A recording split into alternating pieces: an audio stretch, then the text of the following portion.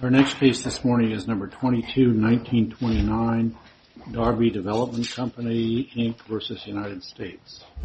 Mr. Maggin? Go ahead. May it please the Court, appellants here are owners of residential properties. Often mom-and-pop operations. They have to invest heavily in maintenance of the properties. They have to pay taxes. They have to pay utilities, perhaps debt service.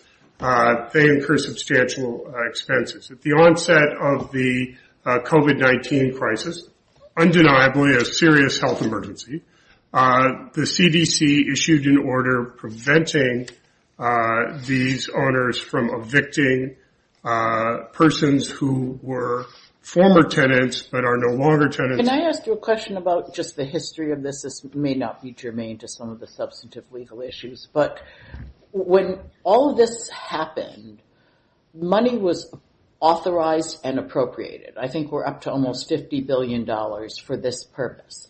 So at the time, and even what your friends, the amicus quote, President Biden is saying, like, well, let's just get this money out. What happened to the money? Because it seems like Congress, whatever Congress contemplated and the executive branch contemplated, it was, we're going to keep these renters in their homes and we're going to provide them money so that they can cover their rental expenses. That would have avoided the taking because your clients would have been compensated. What happened to the money? That's a great question, Your Honor, and I wish I had an answer for you. I think in some cases, some of that money may have gone to some apartment owners, in which case we would have a damages issue to the extent that any of it went there. Much of it did not.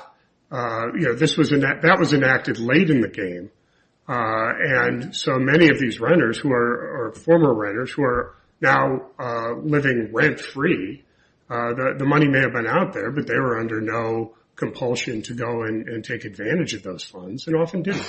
But do you agree that everyone involved in this program contemplated that this eviction moratorium would not result in a taking, or whatever we want to call it, because Congress was appropriating money to cover the rental expenses of those tenants that were not evicted and were unable to pay rent? No, Your Honor, I disagree with that, because what the government could have done to avoid this problem was say that we're allocating $50 billion, or whatever we're going to allocate, and pay that to the landlords to make sure that they are compensated. It didn't do that. But if they're paying it to, I don't want to spend too much time on this, but if they're giving it to the renters for the purpose of covering their rental expenses, yeah, you're right. It could have been avoided maybe some of the, interim steps, but that was the same purpose, whether they gave it to the renters or the landlords. It was for purpose of covering their rental expenses if they were unable to pay them, right? Well, only if it was effective, though, for the purposes of the take. Right. Okay. Sorry. Right. Okay, so we have these Supreme Court cases, and we have our cases, which says that for to state a takings claim, you have to assume authorization, and that if the government action is unauthorized, that is a ground for enjoining the action, but not for a taking. And I'm having difficulty fitting this situation in an authorization context, because the Supreme Court has said that the order was unauthorized. Right. Actually, this Court's opinion in Del Rio and the Supreme Court's decision in Alabama Association of Realtors answers that question, Your Honor. In Del Rio, the Court said, look, when we talk about unauthorized, we're not talking about is it explicit in the statute. We're talking about something different for purposes of taking law. Okay, but your problem is that the Supreme Court cases say it has to be authorized. In the Rith Energy case, Judge Bryson, who wrote the Del Rio opinion, said explicitly that the takings claim requires authorization. And there are many cases where a takings claim has been rejected on the ground that the action wasn't authorized, including the Howe case, North American Transportation in the Supreme Court, and NBH Land, Tab Lake, Southern California, Lion Raisins, and Washington Federal in our court or the predecessor court. Right. What case holds that if there's a lack of authorization under the basic statute, that you can nonetheless state a takings claim. In fact, that is what Del Rio says. And Ho, for example, doesn't say anything different. There is explicit limit. But Del Rio did not involve a situation of lack of authorization of the statute. It involved a situation where the government by contract had already agreed to access to the land. I'm asking which case finds a lack of authorization and still says there's a takings claim. Okay. Again, lack of authorization is a question that depends on the individual circumstances. So you have, in Del Rio, it wasn't just that they had the land. The question was it authorized for the Interior Department to say, well, you have to go get an easement from the tribal nation? And then it was determined, no, that's a misreading of the statute. So it was... No, it's not a misreading of the statute. It's that ruling was contrary to the contract that they entered into. Right.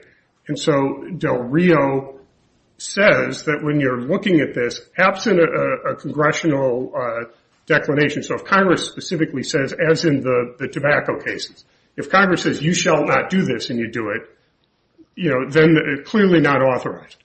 But otherwise, if it's within the general purposes, then it doesn't require there to be a statute that says you can do exactly this. And in fact, Did you say you're relying on Ramirez for this distinction? No, I'm sorry, I may have misspoken. Del Rio, and then following that, if you look at the Court of Federal Claims decisions in Board Machine and Laguna Gatuna, they both read Del Rio exactly that same way, because you have in Laguna Gatuna the exact situation we have here, is that the Supreme Court, in another case, intervenes and says, the mere presence of migratory birds doesn't make something a water of the United States under the Clean Water Act, and therefore the EPA did not have any statutory authority to prevent the discharge of the oil and gas fluids onto this dry lake bed. Nonetheless, the court says, yeah, but it's within the EPA's scope to determine these things, and it cites Del Rio and says that's exactly what they're doing. Those are Court of Federal Claims decisions. Correct. You're familiar with RIF Energy? I'm not, Your Honor. You're not? Well, you should read it, because it goes on to explain what Del Rio said, and it says as long as the government's action was authorized, even if the government's action was subject to a legal challenge on some other ground, we explained that unconstitutional taking lies, but it also goes on to say explicitly, Del Rio does not give the plaintiff a right to litigate the issue in a takings claim rather than a congressionally mandated administrative proceeding. RIF is thus required to litigate its takings claims on the assumption that the administrative action was both authorized and lawful. You are not assuming that the action here was authorized. You couldn't, because the Supreme Court said it wasn't.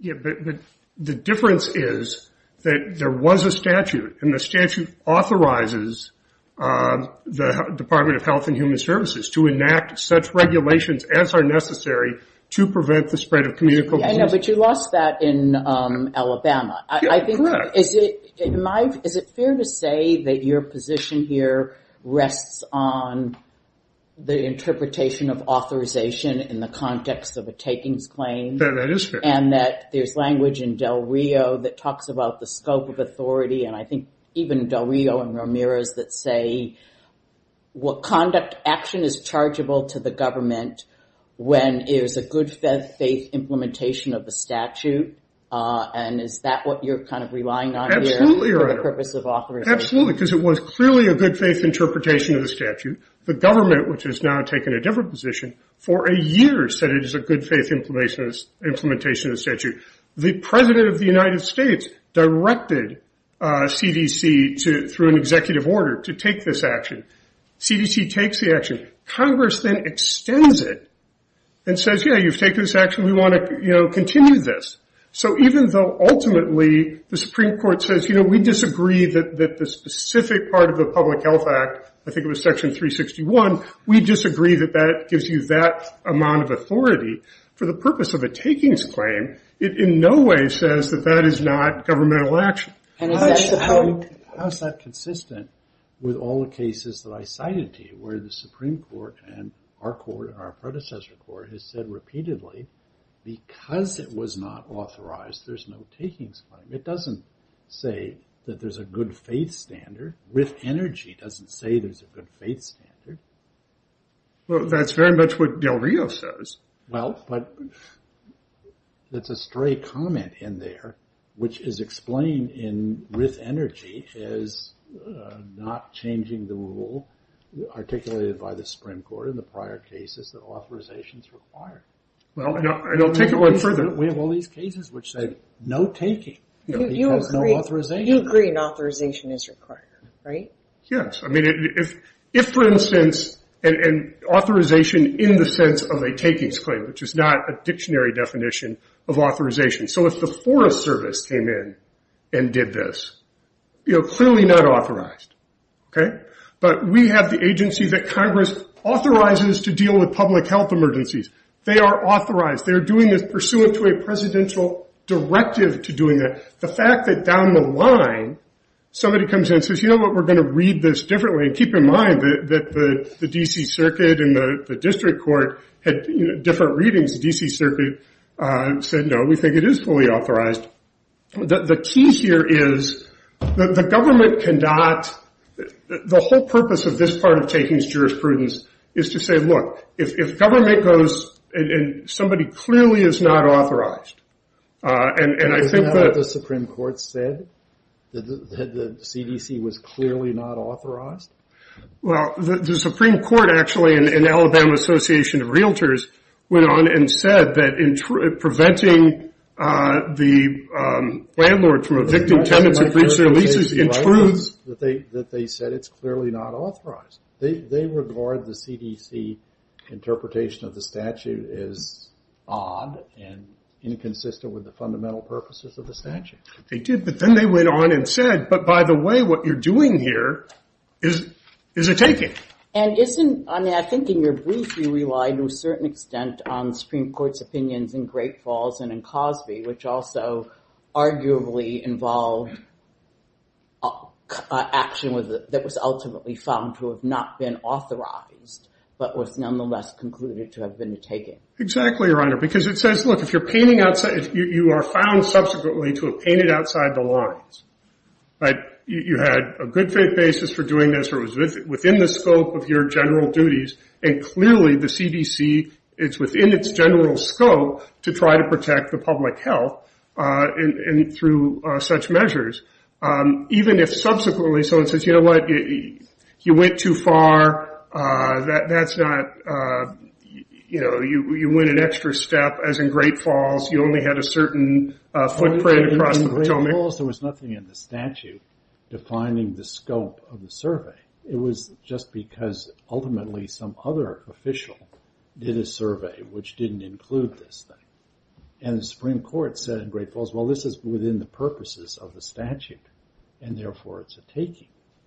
But it doesn't stand for the proposition that a lack of authorization situation can involve a taking, because it said specifically it is authorized by the statute.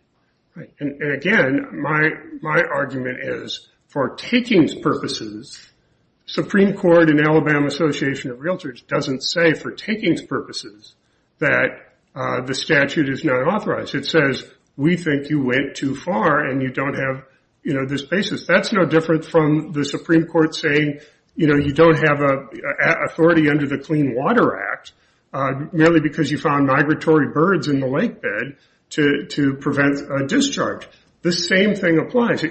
Just as the EPA there had the authority to do this, the fact that the Supreme Court later said, no, you read that wrong.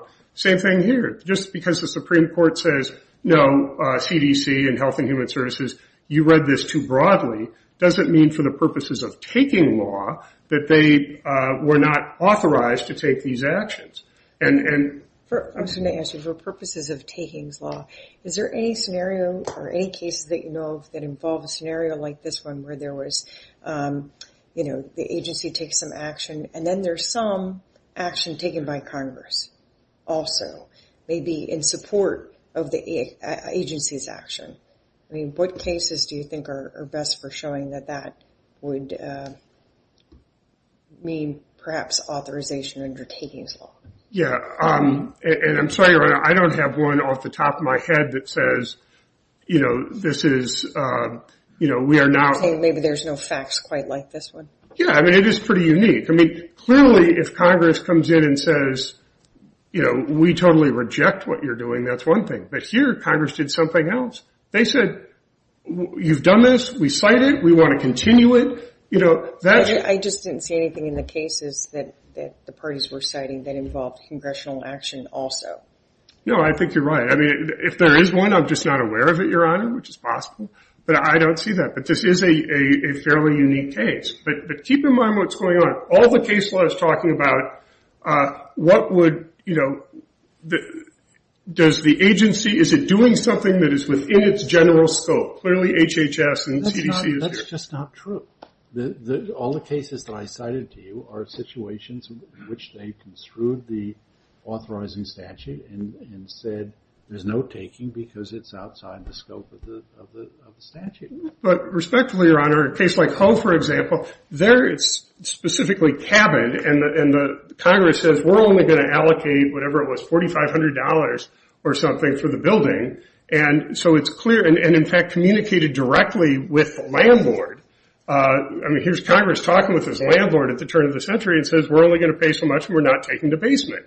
And the fact that, then they occupy the basement, that was clear from the start. But here you have a congressional act that specifically says that HHS is authorized to take such measures as are reasonably necessary to spread the communication and spread of communicable disease. The fact that the next sentence then talks about fumigation, et cetera, Supreme Court subsequently says, no, we think that second sentence controls. But in terms of authorization for takings purposes, they plainly met that standard, and Congress came in, and if they certainly acquiesced in it if they didn't ratify it.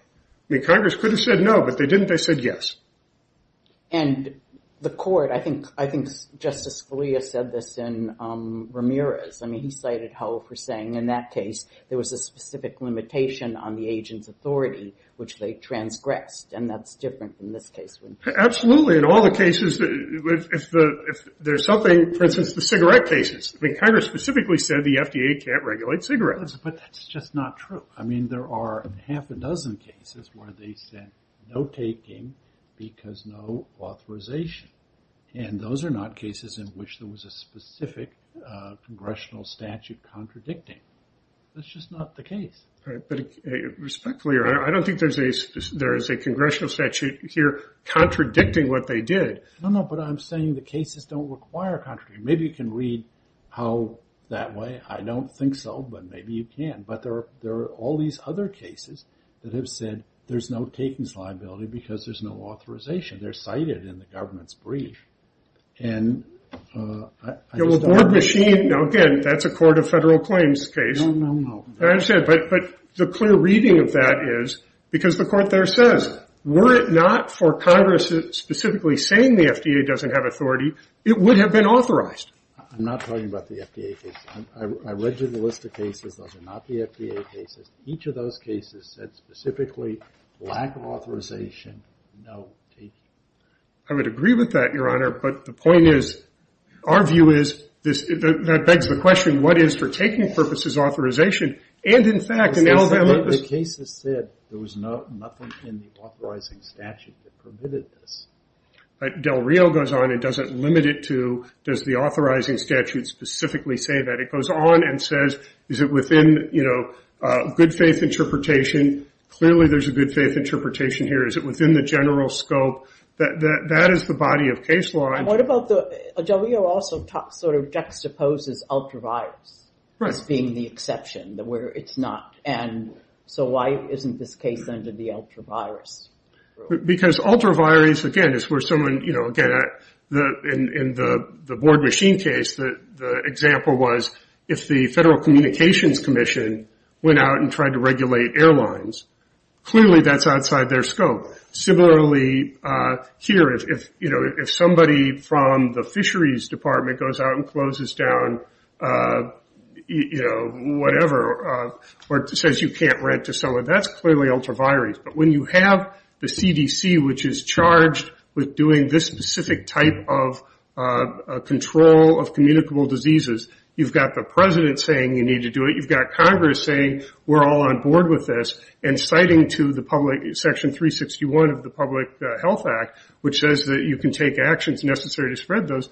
You are for that is definitely not ultra vires. Well, here, your problem is that the Supreme Court in the City of Arlington case said specifically that an agency action is ultra vires if it's not within the scope of the authorizing statute. It said that explicitly. The issue is, Your Honor, with all respect, if you look at takings law as it evolved, and we can go back and look at cases from the early 20th century or whatever, and there was a much narrower view of takings law. As takings law has evolved. The Arlington case is not a 19th century or 20th century case. It is 2013, and it says specifically that an agency action is ultra vires if it's not authorized by the statute. Right. And again, I think it becomes a little bit circular because the statute here does authorize, the CDC to take these measures, and Congress comes along and says, we agree and we want to keep doing it. The fact that the Supreme Court subsequently said, our view is that the second sentence doesn't allow you to do this, that is different. And in fact, the Supreme Court in Alabama Association of Realtors goes on and it says, what is happening here says that despite the CDC's determination that landlords should bear a significant financial cost of the pandemic, many landlords have modest means, and preventing them from evicting tenants who breach their leases intrudes on one of the most fundamental elements of property ownership, the right to exclude. So to read Alabama Association of Realtors as saying lack of authorization for takings purposes is entirely inconsistent with that language from that opinion that I just read. The court made it clear, as a matter of fact, that this is a taking and signaled where this is going. The fact that it ultimately said that for the purposes of the injunction, that it thought that the government had gone too far, in no way speaks to the takings aspect of authorization. When you say it signaled where this was going with takings, is that based just on the language you just read? It is. Okay. Your Honor. All right. All right, I think we're out of time. I think so. We'll give you a couple minutes for rebuttal. I appreciate it. Thank you. Mr. Yale. Thank you, Your Honors, and may it please the Court. It's well established in takings law that for the government to be liable for a taking, the government action at issue must be duly authorized by Congress. Alabama Association of Realtors conclusively held that there was no authorization for the eviction mortgage. I'm sorry to interrupt, but can I just start you where I started your friend, because I just can't resist it, because I really am perplexed by why we're here and how we're here. Because when this program was in effect, irrespective of the authorization of CDC, we had Congress appropriate almost $50 billion. And it's my understanding, reading the language in the two congressional actions, that it was appropriating this money, not authorizing, appropriating money, $50 billion, to give to rent, allow state and local governments to give to renters so that they could pay their rent, and we wouldn't be here if that had happened. So why did that not happen? Well, I think there's several different points to that. One, I mean, that program was administered by Treasury. That money has been allocated out. I think it's approximately $47 billion. But I'm not sure, you say we wouldn't be here. I mean, this is plaintiff's complaint here. What I meant was that if it had been given to the renters, if the money had been used as intended by Congress in a timely fashion, then the renters would have had the money to pay the rent, and the landlords wouldn't have been deprived of their rental money even through this eviction. Wasn't that the point of the appropriations? The point of the appropriations certainly was to help individuals who were behind on their rent. But I think there's a lot of different issues at play with respect to that. I mean, that may be the ultimate, if setting aside our arguments on authorization and our arguments with respect to a per se taking, whether or not a plaintiff can even show that they didn't go and use the government program, or, for example, do we know where the money is? Is there some money that the Treasury still has? Has it all been allocated? We cited in our brief the citation to Treasury's program and the allocation of the money. The last time I looked, it's all been allocated out. I mean, it's going to the states, and the states have their own programs to get the money out. I mean, I don't know specifically whether each and every state has, allocated its money, but I think to some extent that's besides the point. I think I'm not suggesting I'm sorry. I think it probably resist having spent a month looking at this case. Sure, I think it probably exemplifies, as far as the merits of a takings claim, that there may not be much of a cognizable takings claim, setting aside those issues. Okay. But back to the authorization point, plaintiff's argument is contrary to Supreme Court precedent. Well, let me ask you about that, because Judge Dyke called out a number of cases, but at least two of them, as I heard him, were the Rith Energy line of cases and also the city of Arlington.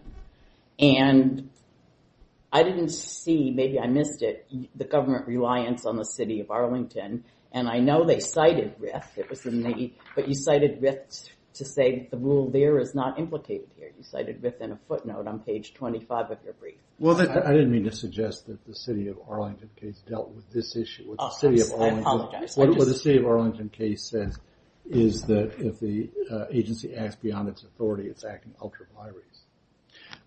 Respectfully, Your Honor, for example, we cited the Youngstown sheet and tube case. So that's a very analogous case to what happened here. The Supreme Court looked at the government action there, President Truman directing the Department of Commerce to seize the various steel mills, and it went through whether or not there was authorization there. And it looked at various statutes, it looked at the president's power. Am I misremembering? Didn't the Supreme Court decide Youngstown on the constitutional issue and not reach this issue?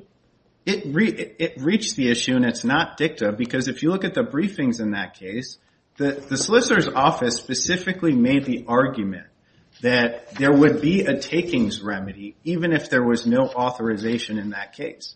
And the Supreme Court rejected that. And it cited the Hoey case. It cited North American Transportation as well. And so that case is a very analogous case to here, because the argument was don't enjoin the president from doing this because there's a takings remedy. Right. The Supreme Court says there's no takings remedy. Right. The government's argument was there's a backstop here. So you don't have to enjoin President Truman's action here. And in fact, in the briefing, the government actually represented that it would not raise the authorization issue in a lawsuit in the Court of Federal Claims. The Supreme Court rejected that.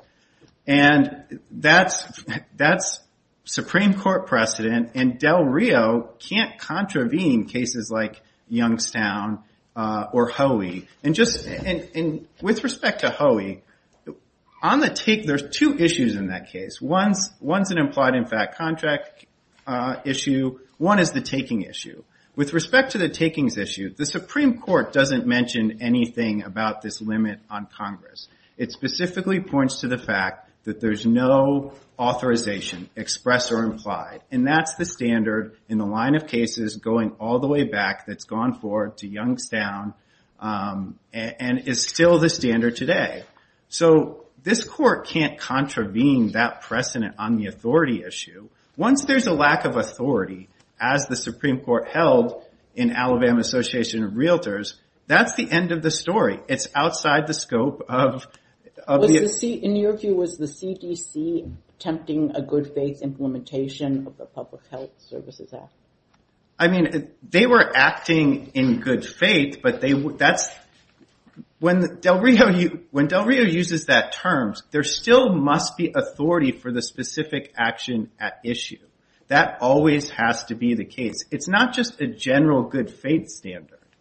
And what Del Rio was really getting to is the situation where there is statutory authority. There's the authority to act, the power to act, but for some reason, and we cited to this in our brief and cited to the Tabbs Lake case, for example, there was like a procedural issue with the implementation of that. And that's similar to Del Rio, what was happening with Del Rio, that it violated the contract. But in Del Rio, the Department of Interior had the power to issue permits. It had the power to regulate the specific mining at issue. Here, the Supreme Court flatly rejected that the CDC had the power to issue the eviction moratorium. And it did it in the clarity of the words are striking. They said it's strange credulity, the government's interpretation of the statute. It mentioned that the interpretation, that the use of the statute was unprecedented. It said it was, I could keep mentioning language from that case, but there's absolutely no daylight from the Supreme Court's decision in Alabama Association of Realtors in a finding of lack of authority for any purpose, for takings purposes as well as... And what do you make of the sentence that your friend called out a couple times from Alabama? Well, the sentence from Alabama is a statement without any briefing at all. If you go back and look at the briefing in that case, there was no takings claim raised at all in Alabama Association. And we're talking about one citation to Loretto where the prior sentence even indicates, I think the sentence states that there's no guarantee that these plaintiffs would receive compensation. But again, that's just... Sorry, I didn't catch that. They cited to Loretto and now you're citing Loretto's? No, I'm saying in the sentence in Alabama Association prior to that Loretto citation, the Supreme Court stated that there's no guarantee these individuals receive compensation. But again, that issue was just not briefed at all.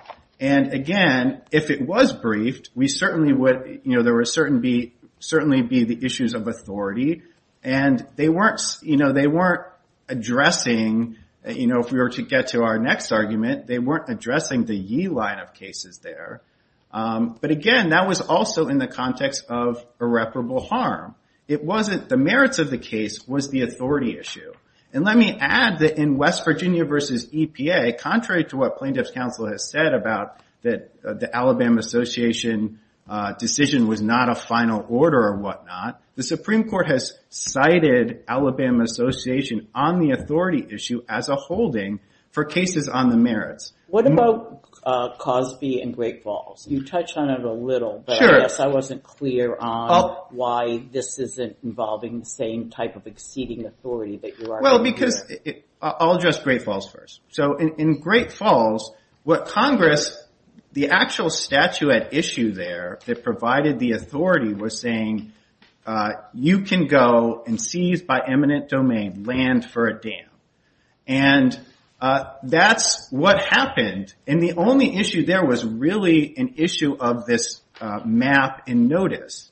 The map that was created was essentially slightly inaccurate, and this was back in the, I believe, 1800s. It was slightly inaccurate. But as to the map wasn't part of the statute. And the map wasn't part, exactly, Your Honor, the map wasn't part of the statute. The authorizing statute was to go out and seize by eminent domain land for a dam. And they complied with that. It just so happens, we could call it a procedural infirmity, a problem with the implementation in some sort, but that's just not anywhere close to what we have when you're looking at the situation here where the Supreme Court held as a matter of power the ability to act that the CDC could not go forward with respect to the eviction moratorium. Cosby's similar on that point because, one initial point on Cosby here is the government never actually raised an authority issue in that case. And in fact, one of the issues it raised was a lack of authority. One of the issues that it raised was essentially the government has control over the airspace, and that's why one of the reasons essentially why there couldn't be a property interest there for plaintiffs. But that was a case about the government having exceeded its authority on where the flights could be. But right? the statute that even in that decision it's focusing on is the ability of that aviation administration, the aviation authority, to essentially issue glide paths for airplanes. That is the core authority that in Cosby they were focusing on, and it just so happens it violated a different statute. But if you read Cosby, there's hardly any discussion of this issue. And if anything, there's really just silence. It doesn't mention any of the cases we're talking about because it just doesn't address that issue. And a big part of that was it wasn't presented to the Supreme Court. Unlike, for example, in Youngstown Sheet and Tube, where that issue was front and center because both parties presented that to the Supreme Court.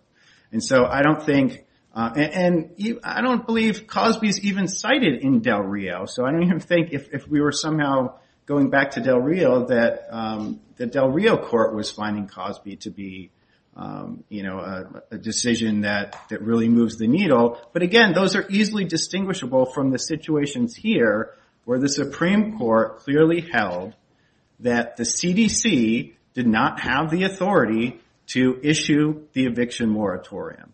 And because an essential element of all takings claim is authority, there can be no takings claim here. And I'm happy to, we also raised an issue with respect to the physical taking line of cases. With respect to Yee, I'm happy to answer any questions about that because I see my time is almost up, or the illegal exaction issue as well. We don't think that either of those, the Yee, we think that Yee controls that issue with respect to whether there's a physical taking and not Cedar Point. With respect to the legal exaction issue, we think this court's precedent. So you need Yee to be about eviction, to cover eviction, and not just rent control, because the gravamen of the issue is rent control, right? Well, I disagree with that because a big part of the claim in Yee, in fact, was the issue of plaintiffs were on the property, and it's the rent control statute in conjunction with California's the eviction statute as well. Those plaintiffs, they wanted to evict individuals off their property, and they weren't able to do so. And the Supreme Court said that in that situation where there's been an initial invitation for tenants to go onto the property, it has to be viewed through the lens of Penn Central.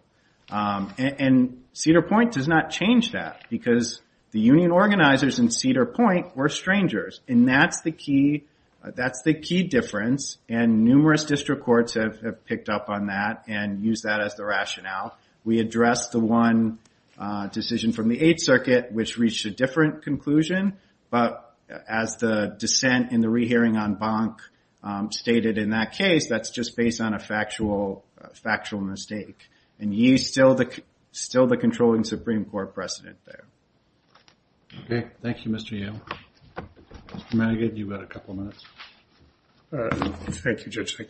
Your Honors, I'd like to respond just a couple of things. First of all, Youngstown Steel says nothing about this. That was a presidential order, so it was not rooted in any congressional action, and it was an injunction case. They weren't addressing the takings issue. There was some mention of taking, but the issue was whether a presidential order by itself, without congressional authorization, was legitimate or not. So it says nothing about this. Very briefly, Yee was absolutely a rent control case.